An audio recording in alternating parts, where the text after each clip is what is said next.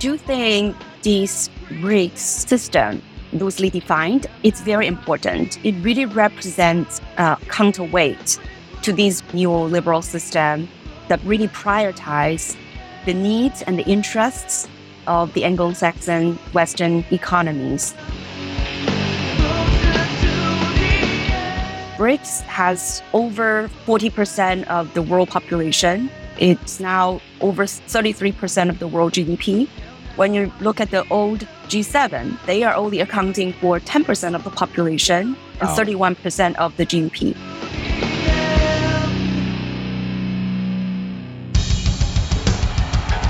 What I have said is that this campaign is not just about electing a president. It is about making a political revolution. MMT. Taking money from our children and borrowing from China. People are dying. Is the program so critical it's worth borrowing money from China to pay for it? And if not, I'll get rid of it. Stop lying!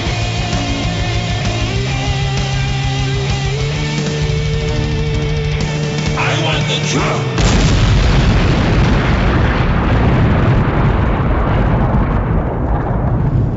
Now let's see if we can avoid the apocalypse altogether. Here's another episode of Macro and Cheese with your host, Steve Grumbine. All right, this is Steve with Macro and Cheese, and we are jumping back on the jet airliner, and we're flying back to China again. By the time you hear this podcast, I will have recently spoken with Carl Jia to touch on Taiwan. I will have talked to Dr. Lin Zhang from UMass to discuss her book, The Labor of Reinvention, about the entrepreneurship and the digital economy that China is putting forward now. And now we're going to dive into an MMT understanding, an MMT framework for China, and a look at the reserve currency and what makes for a good reserve. It's also going to take a look at the impact of BRICS with an understanding of empire and other factors that frequently are talked about in a way that probably gets more attention. And that's with the flair of the good spy novel. Everybody wants a little drama. And that's not to say that these are not important, but it's going to be more methodical. We're going to take a real earnest look at these.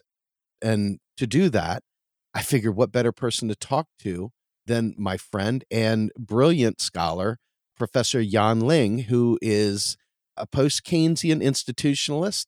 She's also an MMTer and the wife of one of my other favorite MMTers, and that's Eric Timoin. She is out of Willamette University, and she focuses on international trade, finance, financial macroeconomics, and economic development with a regional focus on China. So with that, welcome to the show. Thank you so much for coming back again. Thank you so much for having me again. And it's always good to talk to you. And thank you for that generous introduction. Well, it's true. And I am trying to talk to people that are both adjacent to MMT, people that maybe are not even remotely aware of MMT, and trying to get them interested in hearing these things and hoping by attracting parts of their audience that they come back and they get to hear people like yourself who lay the framework out also for the modern monetary theory understanding of what's happening in this geopolitical world that we're living in right now, as it appears to be a big multipolar split with China splintering off with Russia and the global South, and Iran and Saudi Arabia and others coming to the table, and Central American countries like Honduras who are finding a friend in China. All the talk is about how to get away from the US dollar, and anybody that feels that way, I have tremendous sympathy for, because the US just arbitrarily cut off Russia from the SWIFT system. And no matter what you think of their tactics with Ukraine, whether you put the onus on the US running a proxy war through NATO, or whether you just say Russia just decided to randomly invade Ukraine for no reason, whatever your belief is, the economics is what is often lost in this bigger conversation. What is your understanding of what is happening with China? And then we can do a follow-up to talk about what this concept of de-dollarization is. Right. So I think this is really a long-term process. I think that China and the global South have really suffered from this sort of neoliberal regime that is pretty much spearheaded by the United States and allies, the European advanced economies, especially I think since the 1980s. I think crises after crises. So countries in the global South are really in a way constrained. They're not able to develop themselves. They suffer chronically from debt crises, financial crises, banking crises, currency crises, you name it. So I think there has been this ongoing move to change the system in a way that would be more stabilized, that would be more development friendly. So I think that especially became a more urgent, I would say, initiative, especially after the 2008 financial crisis. That's when the first time you hear in public that the Chinese central bank governor at the time, Zhou Xiaochuan, made an announcement that we wanted to reduce the exposure to dollars. And so I think since then, they have made conscious choice to diversify, for example, their foreign exchange reserves and gradually to establish currency swaps with now almost 15, 16 countries. They have reduced the holding of their dollar reserves. That China really started to rush up the dollar reserves since 2000, and that reached a peak at $1.3 trillion worth of treasuries in their foreign exchange reserves in the fall of 2013. But since then, they started to diversify because, again, the great financial crisis has taught them the lesson. If you're overexposed to dollar and dollar-denominated financial assets, you could put yourself in a very vulnerable position. So I think that is, again, a process that is long-term. It's been going on, but then it definitely got catalyzed by the recent events, as you just mentioned, that Russia was excluded from the SWIFT system. And not only that, we're seeing that the United States now suffer from banking crises at the regional level. We have seen this debt ceiling debacle that could, in some ways, put self-inflicted wound on the U.S. economy and its financial system. So I think all these serve as wake-up call, this understanding that to challenge the neoliberal system, we got to work on the monetary system and we got to have to diversify. Now, that is different than saying somehow we're going to buy another currency, in this case, the Chinese yuan, to somehow replace the dollar to become the reserve currency. I don't think this is really the goal of the Chinese government. And this is probably not really what these other countries are trying to do. What is the point of simply supplementing one currency for another currency as the reserve currency, as a dominant hegemonic currency? So what these countries are trying to do is to really establish a multipolar system in the monetary system, along with other systems in trade, in investment, in decision-making, in rulemaking. So there are many other parallel global governance system, and monetary system is one of them. And I would say also one of the most important ones. I hear that there are factors based on the U.S. backfilling tax accounts. I don't fully understand this, but this concept of de-dollarization, we hear constantly. Guys like Michael Hudson talking frequently about it and coming up in popular conversations. Even Janet Yellen touched on the term de-dollarization. For folks that are anti-empire, anti-imperialists that are looking at this, they're cheering on this concept of de-dollarization that appears to be much ado about nothing. It doesn't mean that there isn't something going on. It just means that they're ascribing these doomsday scenarios and cheering on things that just ain't so. I would like to take it a step further. Drama excites people. The more drama, the more excitement, the more eyes get on it. So the MMT approach has its challenges because the more dramatic view of the world is a far easier sell to people. They know things aren't right. They're concerned, they're worried about their own lives. And when they hear drama, that's got to be true. There can't be a more simple answer. But MMT is all about simplifying the complex.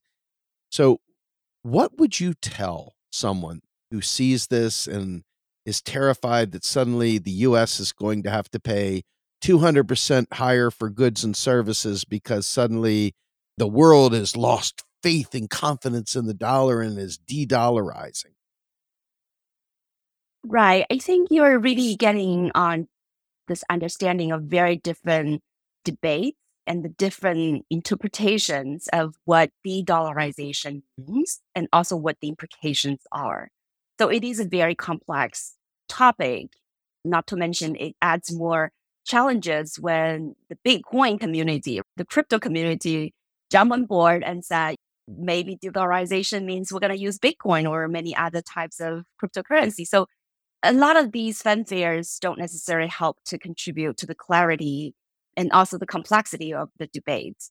So I think the way I understand it, and I think I heard a lot of what Michael has been talking about, and I have read his books, and I think I agree that there is a need for the multipolar system to have multipolar currency system. In other words, we don't want to have the so-called dollar hegemon, this dollar dominance in the global payment system. So yes, the dollar now is still over 80% of the global transactions, over 60% of international loans and debts, and it's close to 60% of the foreign exchange reserves. So we acknowledge that the dollar has been a reserve currency and main vehicle currency for almost 80 years. And some people say, well, this only happens in 1970s, and that it's not really true. I think starting with the establishment of Federal Reserves in 1913, and by 1920, the dollar has almost obtained an equal status, a position as the pound sterling, and it just getting more and more prominent and more powerful since then. So it has been a long-term process. And a lot of the mainstream explanation for why the dollar has maintained its power always point to things like, oh, this is the stable currency, and this has deep financial market backing, and it has a credibility, and so on and so forth. But I think none of this really explain the region. So this is more like a circular reasoning put forth by people like Paul Krugman, but definitely find the audience in some of the Keynesian or post-Keynesian groups like Michael Pettis. This is basically to explain the acceptability of dollar by its acceptability. It doesn't really get to the institutional setups and all these different policies or the evolutions of institutions and the global system to really explain why the dollar has become so dominant. So we can go into the details, but I think just going back to your question, I think what most of the people, when they refer to de-dollarization, all they're saying is we wanted to maybe dilute the dominance of the dollar in the global payment system, in the global financial system.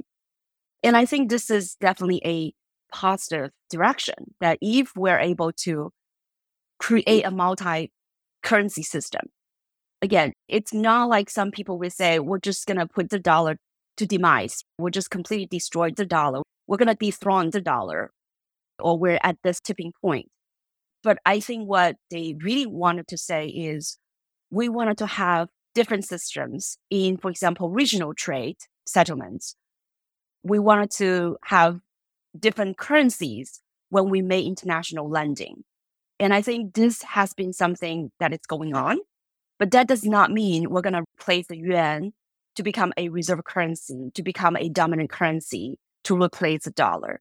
If anyone who said, what I mean, de-dollarization is we're going to replace the dollar with the yuan, or we're going to replace the dollar with euro, or whatever the currency might be, I think we really need to question the validity of that argument, but also the consequences of that if it ever materialized. Now, when it comes to the implications of that, and again, I think there are a lot of debates about it. I think eventually in the MMT community, we understand this idea that if the dollar is not having that dominant position, it would mean the US is not able to sell their treasuries, for example, or they're constrained in their financing power. We know that it's not true. We do understand the US federal government, it is a monetarily sovereign government.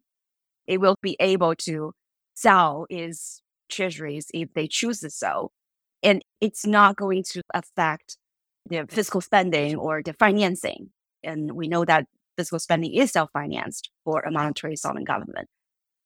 But we understand in the MMT community that net imports are a real benefit for the economy. So if dollar becomes less acceptable, this may in some ways reduce the US's net imports. Then we can also debate, is this really a true benefit to the United States or not? Because that debate quickly evolves into another debate, which is it's good for the US to run trade deficit persistently since the 1970s. Is it good for it or not? The people who say, well, this is good because these are real goods and services that the US consumers, the US citizens enjoy. But others will say, well, this takes away our jobs. But again, I think this is another topic that we could get into. But I think that this is to say that these real goods and services are a bonus for the US economy. The question is how we can create jobs and how we could stop this whole financialization process in the United States. Because I think if we don't work on that definancialization in the US economy, then we're not going to be able to create the kinds of jobs that we desire and provide a kind of real goods and services that are going to be beneficial to the US economy. So the competition is not about US domestic production versus foreign production. The real competition is between the high financial returns and quick, short-term, risky financial returns versus real productive returns from investing in this real production, the real capacity, and the real future. So I know I cover many different grounds, and feel free to ask me to go back to any of the points and maybe delve into those points a little bit more. Yeah, so I really appreciate the way you did that, because that's one thing I've learned as an MMTer is the force that is required to be an MMTer is so much greater, because you have to be able to connect all these ancillary ideas and intersections with other thoughts that others just don't necessarily do the rigor to pull those in and have a systematic framework by which to analyze it. But you did bring up something I want to touch on, and that is Warren Mosler always says that imports are a benefit, exports are a cost. And you're trading pieces of paper or digits for real goods and services. And within that framework, I've also talked to people that say the key to having your currency as a reserve, in particular as a predominant reserve, requires that that country be okay with doing massive amounts of deficit spending and also be willing to run a trade deficit to be able to allow that money to get out and circulate. And you also need to be able to have a robust financial sector that would allow the very things you spoke of, which is the quick financial returns, which is just not available in these other countries. It's a unique thing right now, and they could maybe do it someday, but that takes a full commitment. That takes a lot of focus to pull off. I just want to make sure I understand, because it seems like the key here is high finance and liquidity of your currency getting out to make sure that others are holding it. And Mosler always says it's not important which reserve currency is in play. What's important is the currency people want to save in. What are your thoughts on that? So I think what you're referring to, it is what it's really right now being hotly debated. This idea that the well-known Triffin dilemma, that a currency is a reserve currency, then you need to make sure the rest of the world has enough of it. If you don't have enough of this currency, then other countries can't accumulate it. And so then by definition, it cannot be a reserve currency. So that's one of the arguments that the US dollar is able to be the reserve currency is because the US is willing to deficit spend. It has over $900 billion of trade deficit last year, and it has been since the 1970s run persistent trade deficit. So then the rest of the world is able to get the dollar. But the driven dilemma says that if you get too much of the liquidity, then your currency is going to lose value. Then countries will divert away from the currency. So that is the well-known dilemma. Now, from the United States point of view, that's what some people would call it. This is exorbitant privilege that because the US dollar is able to become the reserve currency, then this allows the US to run trade deficit. And you can see, again, the dilemma here. On the one hand, this is the chicken and egg question. For a country that is able to run persistent large deficit, its currency got to be very widely acceptable. Otherwise, people would not want to keep exchanging their real goods and services for your currency. On the other hand, then you were saying that to be able to become a reserve currency, you've got to have to continue to run trade deficit so the rest of the world can get it. So I think that is very interesting, again, chicken and egg problem. Do you become a reserve currency first, then you run trade deficit, or do you continue to run trade deficit and therefore you can become a reserve currency? So that's, I think, a very interesting debate. And to me, I don't think you would have to run persistent trade deficit in order to become a reserve currency.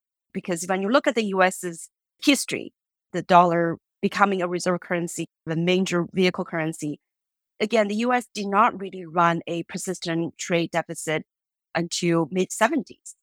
In 60s and 70s, the US was running surplus or small deficits. And earlier that it's also less a deficit country before the 1930s. But there are other reasons for why, for example, the US currency can become so prominent.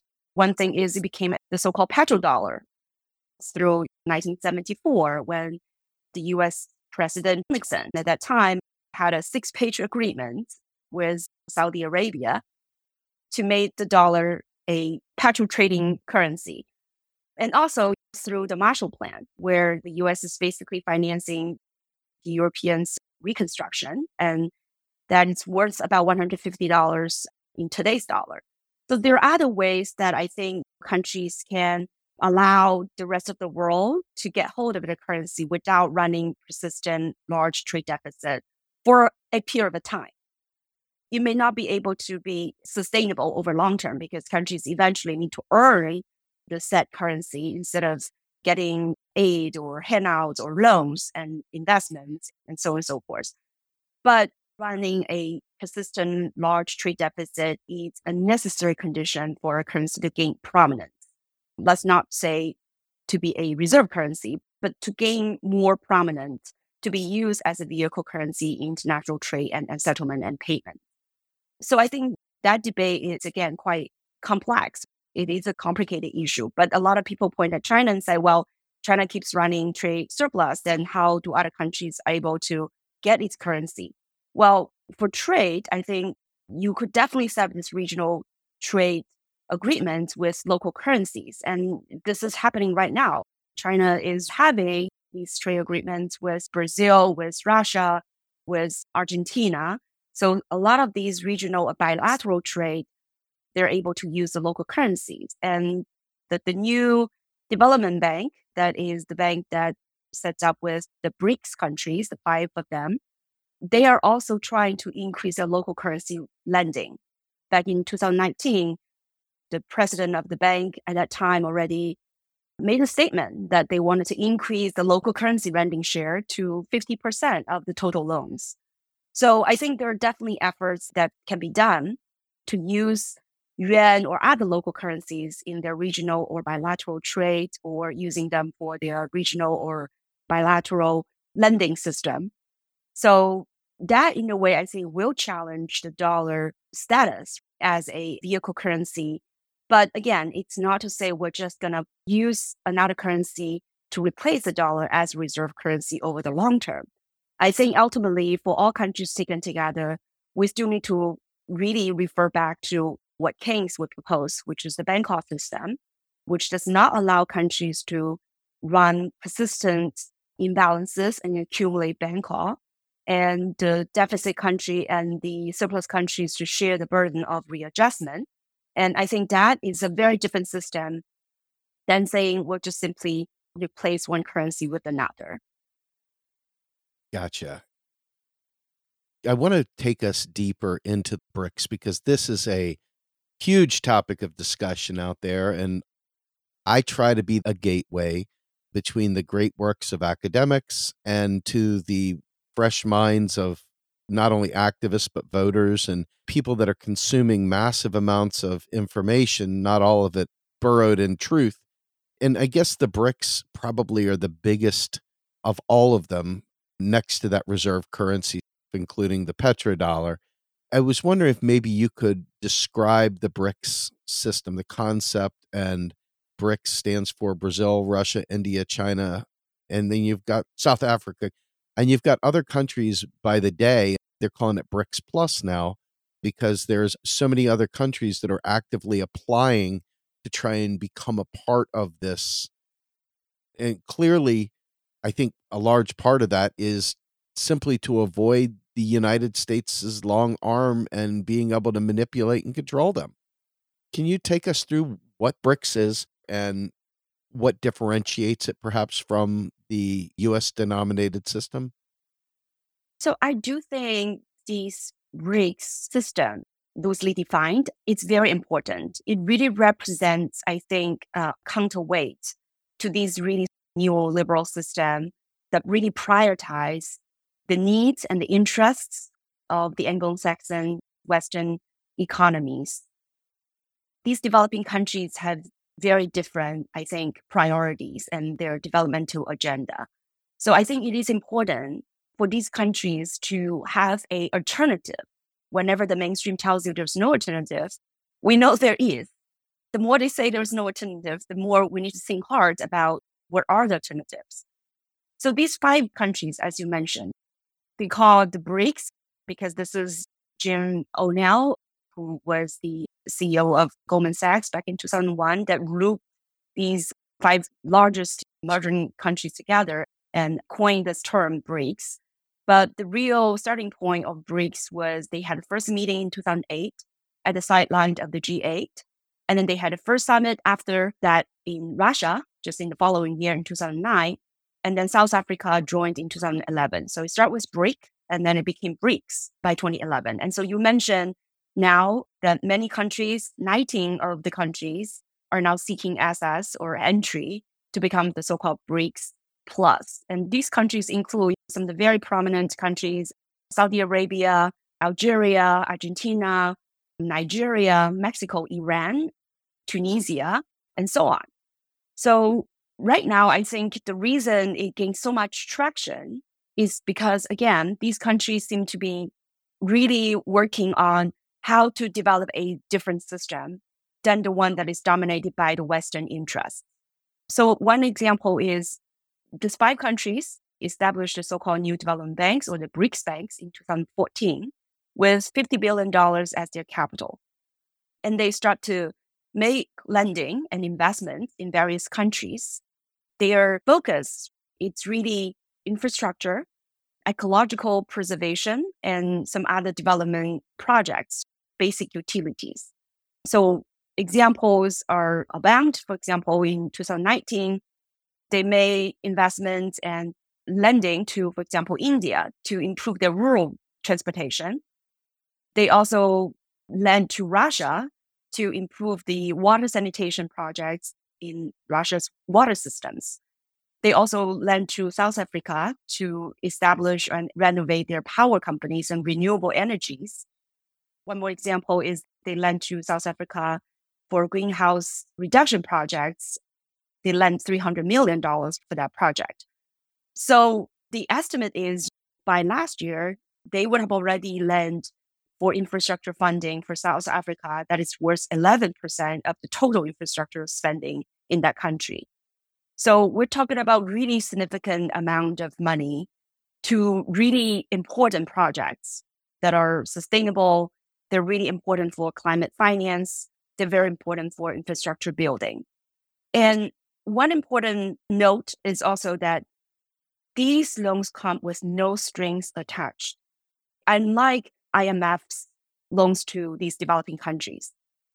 So that's why I think these countries are seeing the difference, and they are seeking the partnership with the new development bank and with BRICS. And BRICS definitely goes beyond just the development banks. They also have really significant inter-country group trade and so on and so forth. But last year, the new development bank also extended the access to funds to Egypt, to Bangladesh, to Uruguay, to UAE. So it is getting more traction. It is spending. And countries do see this as an alternative. When you look at, for example, the IMF with Argentina, they made a loan, historically the largest loan to Argentina back in 2018, $57 billion, and required all these kinds of austerity packages, reducing government spending, remain positive interest rates.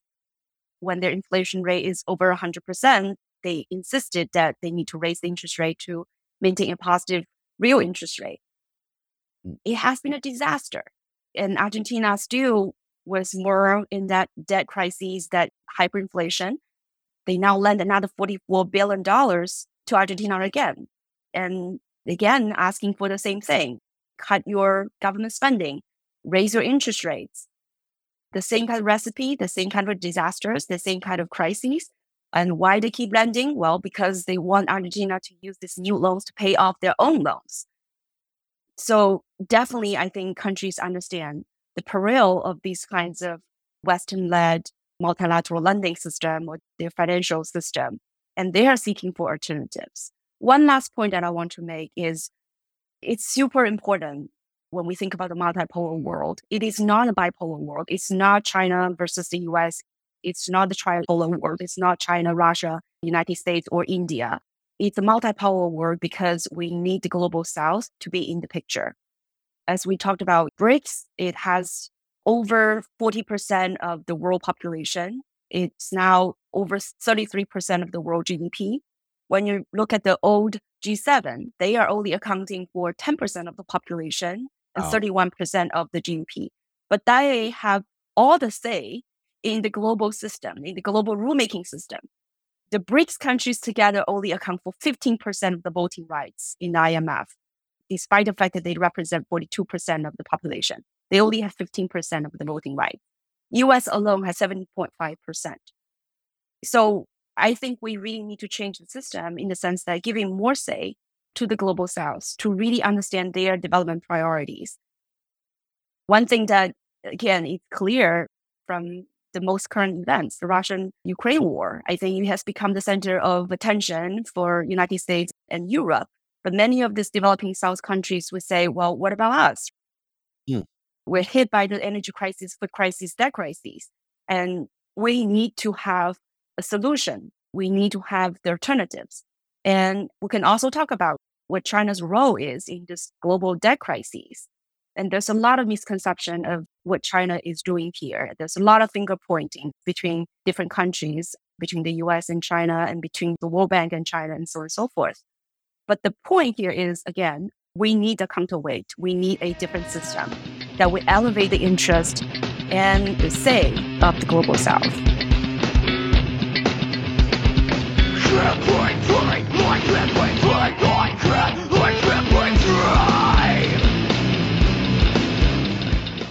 You are listening to Macro and Cheese, a podcast brought to you by Real Progressives, a nonprofit organization dedicated to teaching the masses about MMT, or modern monetary theory. Please help our efforts and become a monthly donor at PayPal or Patreon.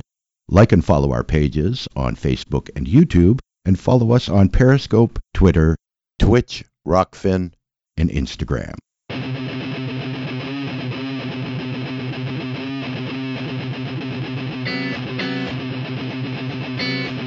My tolerance, trying my patience, and never will you see me. It's another one waiting. I'm tired of the lies you tell me. Lies you tell me. It's just my tolerance, trying my patience, and never will you see me. It's another one waiting. I'm tired of the lies you tell me. Lies you some of this is classified information, but as of December of 2022, China had 3 trillion in US dollar holdings in terms of reserves. And I guess my question to you is this. With that much USD facilitating trade between the two countries and whatever other uses they may have, if I was China and being really strategic and I was looking at how I could ensure pretty much a clean sweep across the global south, I would take massive amounts of my 3 trillion holdings and I would use it to pay off African debt and tell the US, hands off, we've got it from here, and allow them access to BRICS funding.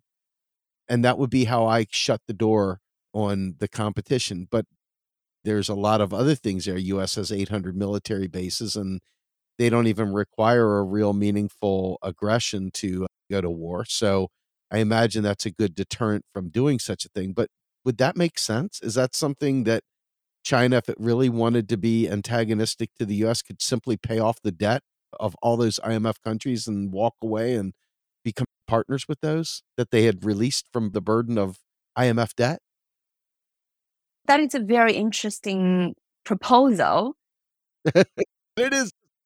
I wanted to make maybe just one quick note here. I think, yes, the Chinese foreign exchange reserves is around $3 trillion as of mid-2023. But when you looked at, for example, the Chinese holding of the US treasuries, it's now gone down from the peak of 1.3 trillion to now 850 billion, more or less. In other words, out of the $3 trillion reserve holdings, about 850 billion are the US treasuries. So the rest are not necessarily dollar-denominated assets. Okay. There are gold, there are other currencies, there are other types of assets. So I think China is making a conscious choice to diversify its foreign exchange reserves from the dollar. But it is a big problem because they have accumulated so much since 2000. And so now this is kind of like a hot potatoes. So what do we do? Well, one way is to invest, to use those dollar reserves and invest in different projects. As we know, that Belt Road Initiative that was launched in 2013, it's a multi-trillion-dollar project that are investing in various countries in mostly infrastructure, utility, and now new emphasis have been put on climate finance, climate-related projects, and also digital infrastructure. So it was a wake-up call because previously, because of foreign exchange reserves, they are investing mostly in the US treasuries, earning very, very low returns. But now they understand they need to move away from that. So it is noble undertaking, if you will, if China simply say, I'm going to use all the reserves that I have and help all the other countries pay off their loans and walk away clean. But I think one is, why would you want to do that in the sense that giving all these international lenders the returns that they don't deserve? As you probably know, now the heavily indebted countries, 40% of their loans are owned to commercial lenders. They're not even sovereign governments or multilateral banks like the IMF, the World Bank. They are commercial lenders. They are for the money.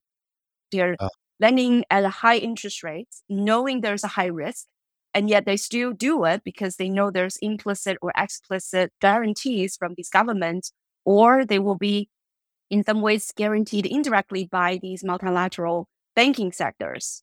These countries will go in, make sure that they lend to these indebted countries so then they're able to pay back the loans. Again, this Ponzi scheme using the new loans to pay off old loans. But why would they care? So I don't think it's really in the interest of these developing countries to simply say, well, we're just going to run your scheme. We're just going to pay you off. We're just going to use 15% of our fiscal revenues to service the debt. This is how bad things have become. They're paying back billions of dollars, but they're still owing billions of dollars because the interest rates are compounding. They are forced to cut their terms of trade at whatever price that they can find just because they need to come up with the dollars to pay off their debt. I don't think we want these international lenders to get away with the scheme that they impose on these developing countries. But also from China's point of view, they have joined the so-called G20 debt common framework after the pandemic. Many these heavily indebted countries are at the brink of debt crises. So China was part of this common framework that is set up at the G20, basically to give debt relief. They don't cancel debt, but they provide, for example, postponement or deferral of debt services. So China has about 30% of the claims on the loans of the most indebted countries. So 60-ish countries, I think, are heavily indebted and they are at the debt crisis mode. China has 30% of the claim on these countries. But China provided around 63% of the total debt relief under the G20 common framework system. So China alone gives around $8 billion of debt relief out of 30 billion total under this common framework. So that's about 63%. So in other words, China has 30% of the claims, but they made debt relief of around 60% of that total debt relief. So I think China is playing a weighty role here. But the IMF and the United States were still pointing finger at China to say, this is one of the largest creditors to these African countries. So China needed to do more. But what China is coming back to say is, we are doing our part. We're double the amount in terms of the debt relief compared to our debt share. But like I mentioned earlier, there are all these international private creditors. They also need to do their part. It does not make sense for us to give the debt reliefs, and yet all these international commercial lenders are getting their money back. And I think this is a good point. I think this is reasonable. This is a point that is, I think, well taken, because how would it work if 40% of the loans, the creditors are these commercial lenders? They need to do their part.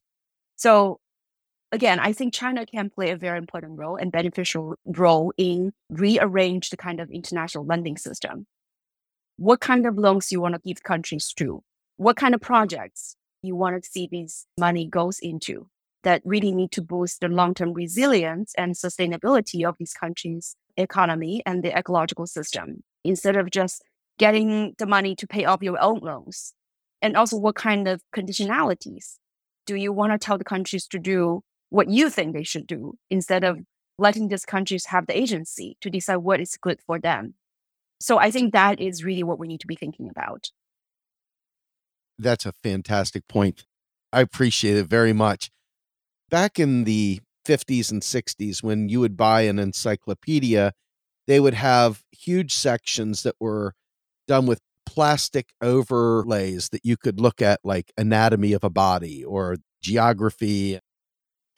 And if we're looking at the One Belt, One Road initiative, which I think has turned into many belts or many roads or something to this effect, and then we look at the BRICS, help me overlay the two, because economics is about movement of real resources, and there's a finance aspect of that as well.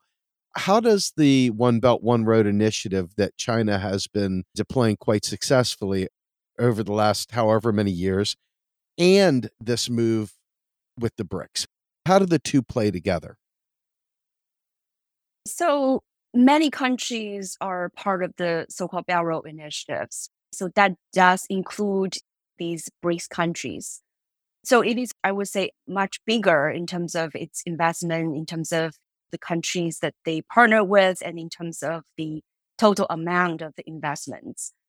But they share similar objectives, which is we want to invest in really developmental projects. We want to improve climate resilience. We want to improve infrastructure and connectivity. We want to improve the real productive capacities of these many countries.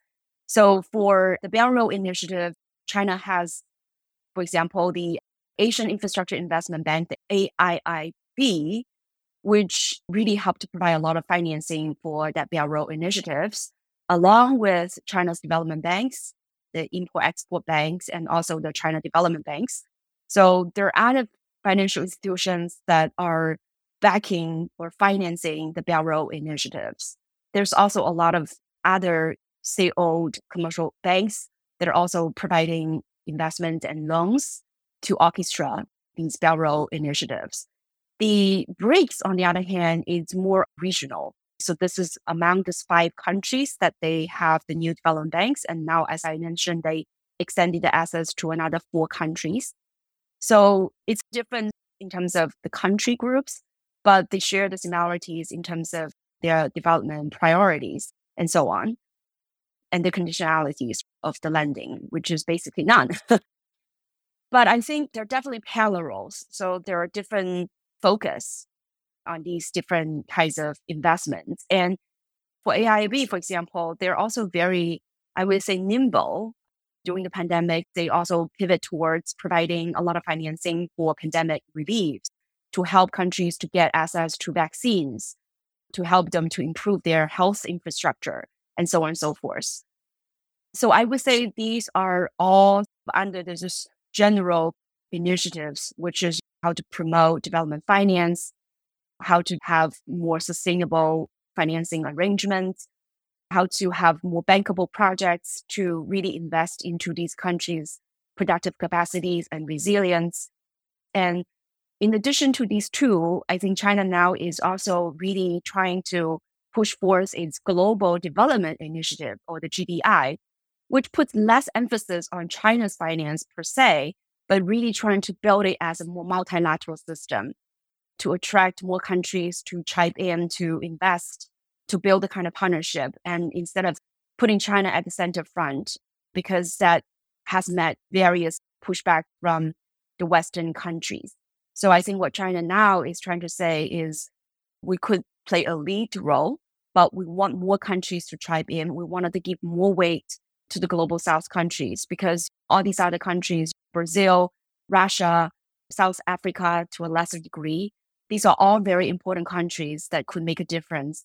And instead of saying, oh, we're all just listening to China, what China wants to do is to say, we're going to build a more multilateral system to really pivot away from this US-led versus China-led, the kinds of bipolar system.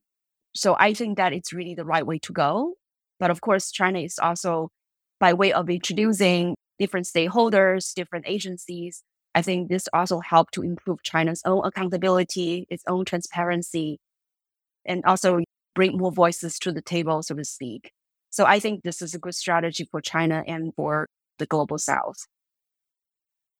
I am not a Biden guy. I did not vote for Biden. Didn't vote for him any of the other times he ran. I was gleeful every time he lost in the past. And so I didn't find any value in him being the leader of the quote unquote free world.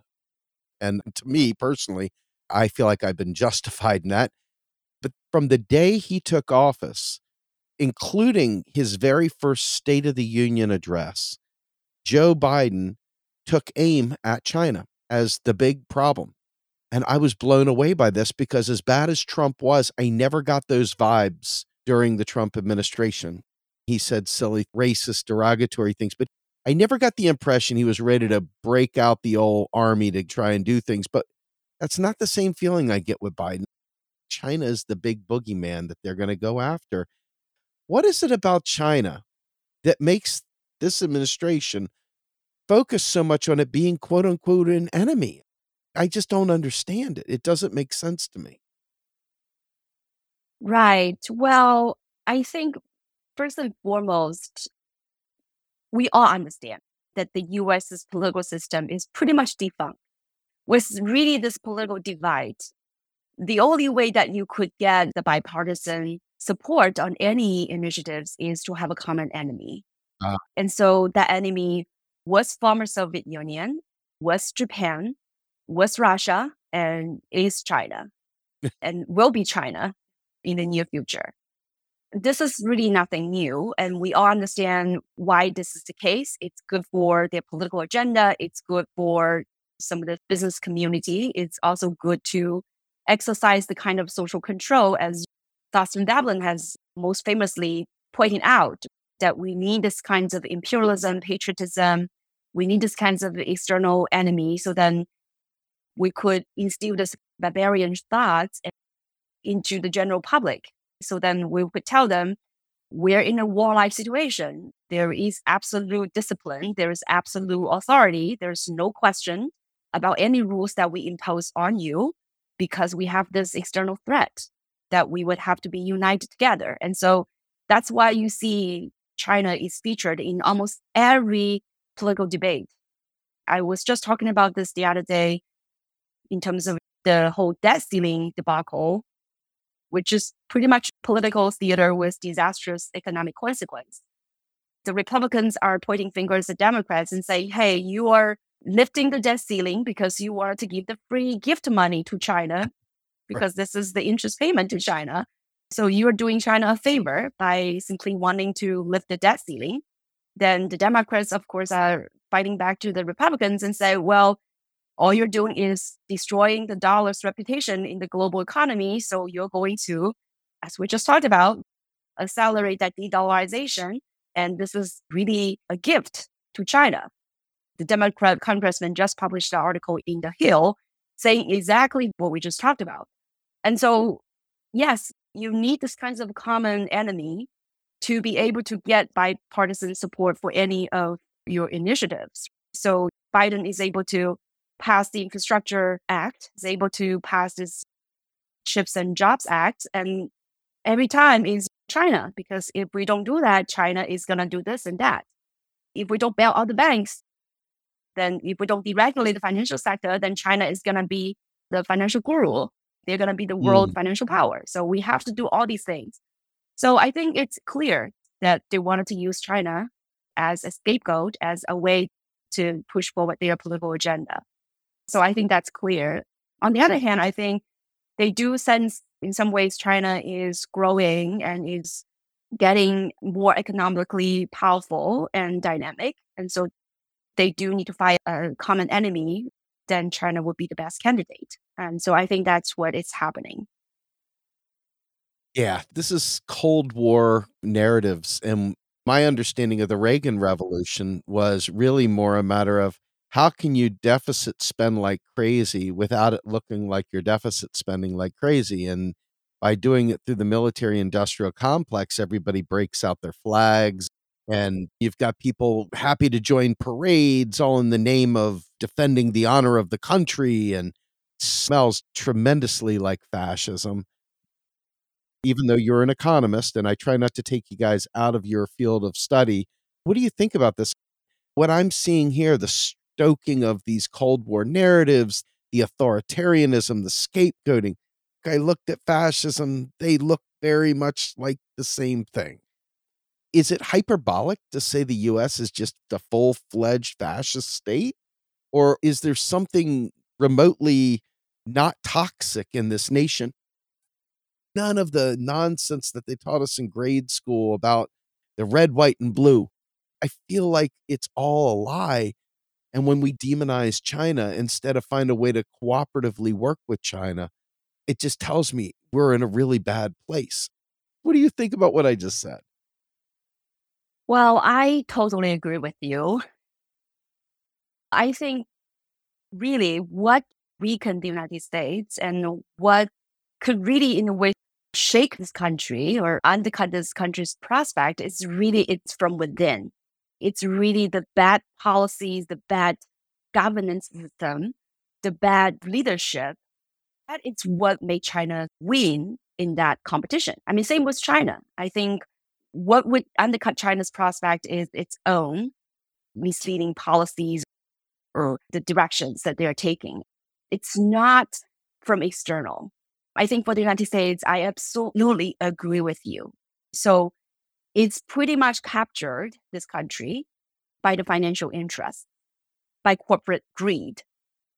And so a lot of these nationalism, fascism, and undemocratic decision-making are all serving the interests of how we can really serve the corporate interests, especially the financial corporate interest. So I think there's a fundamental question, I think, for the United States if they really feel that they're threatened or challenged by the rest of the world in terms of their supremacy, their leading position in the global economy. I think the real question is, what is more important for the United States? its own citizens' well-being, or really some kind of symbolic number one in the global system. Because you can see a lot of contradictions between the two. If you really want to have a free, quote unquote, society with prosperous economy, with equity, with justice, with high standards of living for the people, then you would have different sets of policies and programs that would allow you to do that. This will divert you away from military buildup, $877 billion every year on military spending. It will pivot you away from the kind of tax cuts. They're expensive, quote unquote, in the sense that you would now lead to this argument about cutting entitlement spending. I literally hear a lot of economists would say the debt ceiling is to constrain the U.S.'s spending. We need to reduce the entitlement spending. We can't afford it, which is wrong in so many aspects. We cannot even start to challenge that by thinking, first of all, the U.S. debt to GDP is 133%. It's half of Japan's level, and no one is worrying about Japan being bankrupt, given this is a monetary sovereign state. Not to mention, if you look at the U.S.'s entitlement spending by the OECD ranking, the U.S. spends about 18% of its GDP on entitlement spending, which puts it at 21st out of the OECD ranking. It's no way the top 10. It's no way one of what people would call the welfare state. It's the bare minimum that you need to take care of your citizens. But now you're talking about we need to cut the entitlement spending because we wanted to rein in runaway debt and all these nonsensical statements. So again, I think when it comes to this context of global competition, really what can make the United States win, quote unquote, it's how you build your strength from within and what kind of strength you want.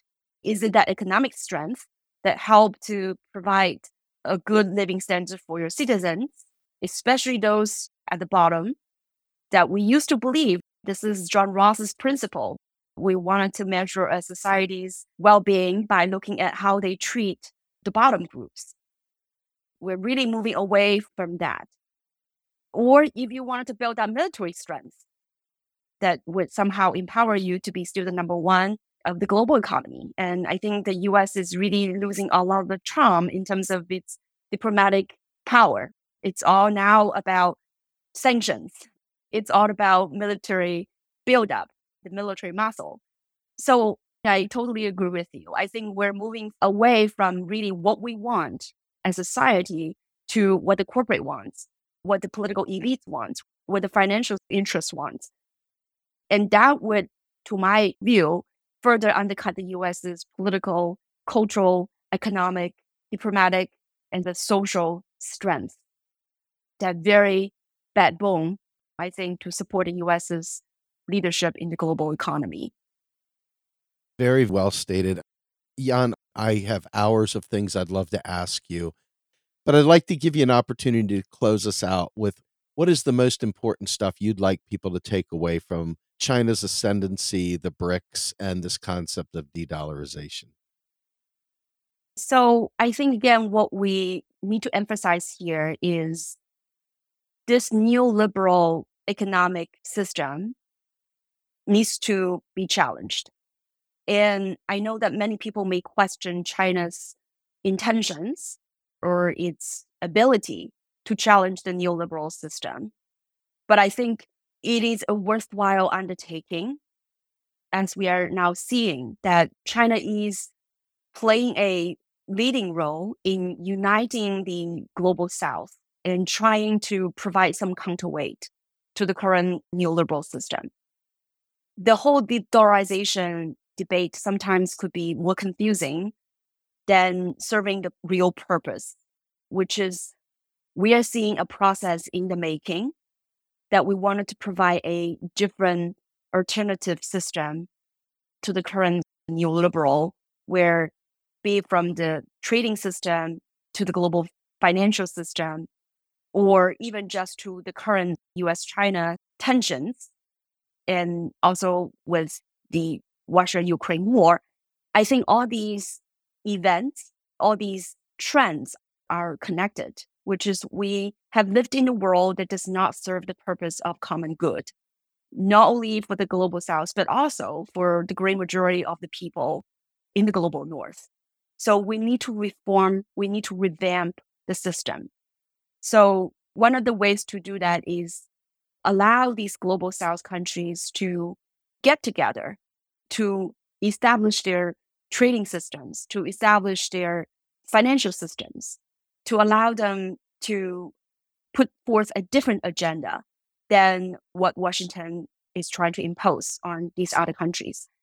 And so I think whether China can do that, only time can tell. But I do think that at this point, we should give China some maybe confidence. We need to have some trust that it's time for us to kind of revamp the system. And it's not going to be sustainable. It's going to serve the common good of both the global south and the global north. So we need to work on a new alternative system. And I think what all the people out there, including the academics and also community activists or anyone who is interested in how we can envision a new global order, is to understand this multipolar system is really the mega trend. There are many pieces that are moving. We don't want to jump quite right in to say dollar is going to be dethroned tomorrow. We can simply replace the dollar with the Chinese yuan, but we need to think more deeply and in a more complex way. What are the major flaws of the current system? And what are the ways that we can change the way that the global system can be reformed?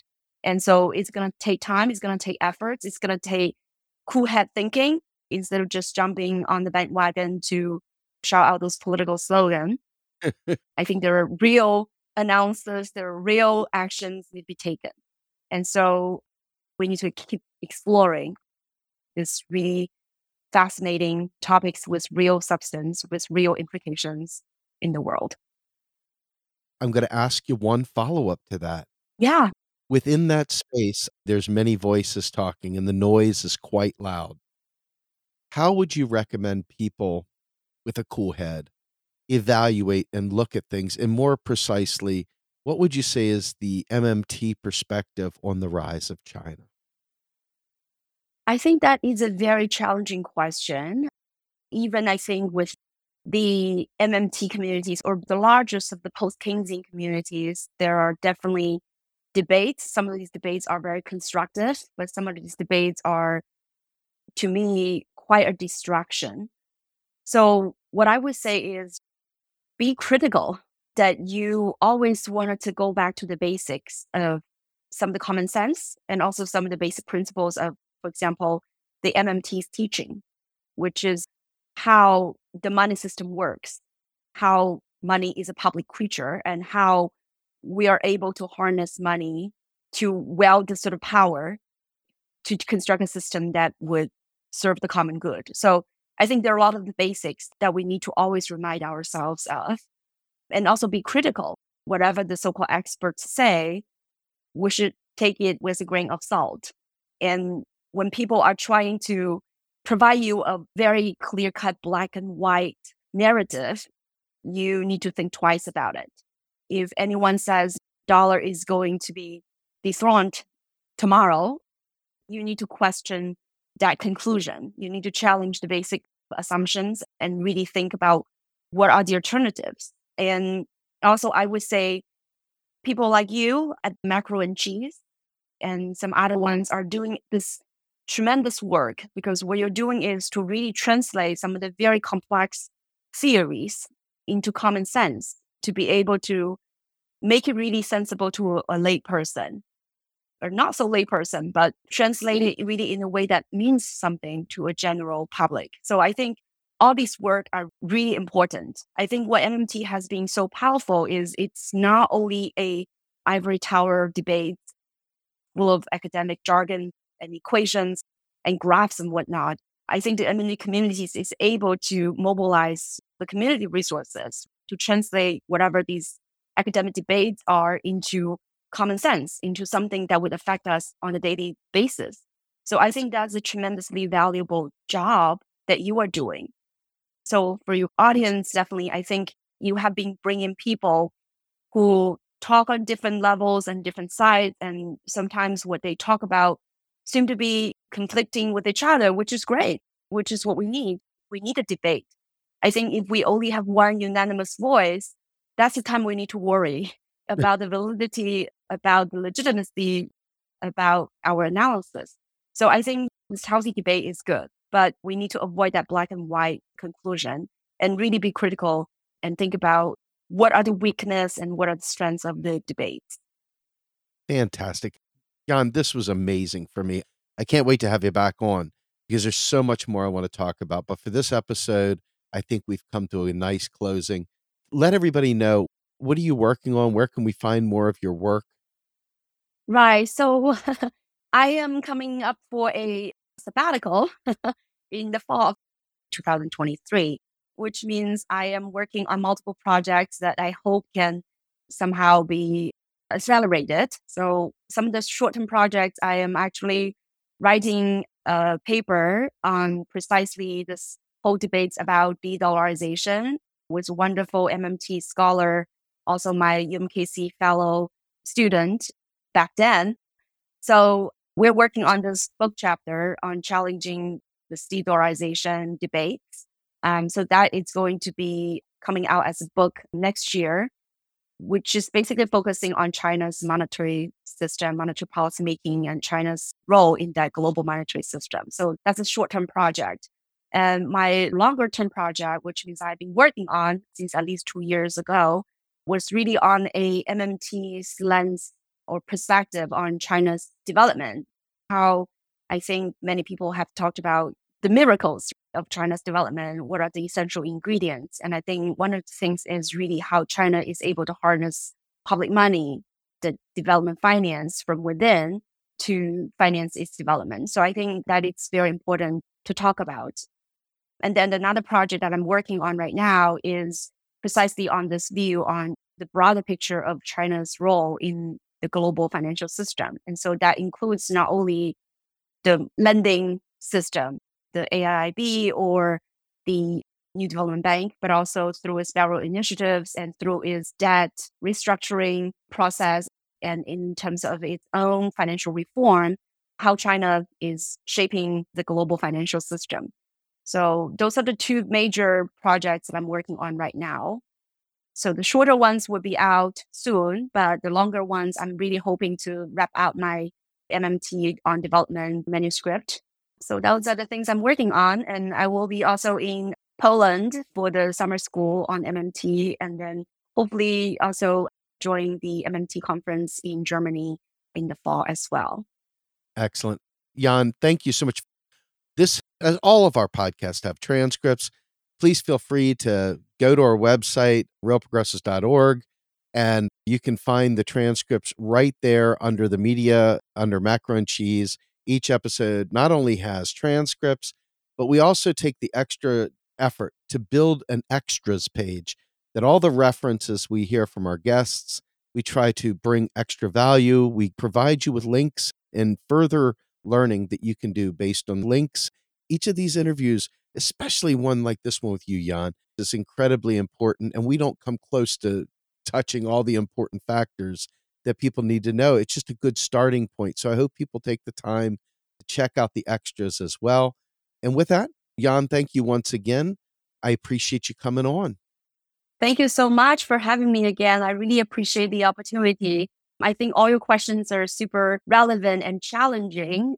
And these are really hard questions, which always can help me to inspire me to explore all these new and really interesting questions. So thank you for that. And thank you for spreading the knowledge, the passion, and all these critical thinking to the broader community. So thank you very much for what you do. Awesome. So with that, I'm Steve Grumman, host of Macro and Cheese. My guest, Yan Liang. We are out of here.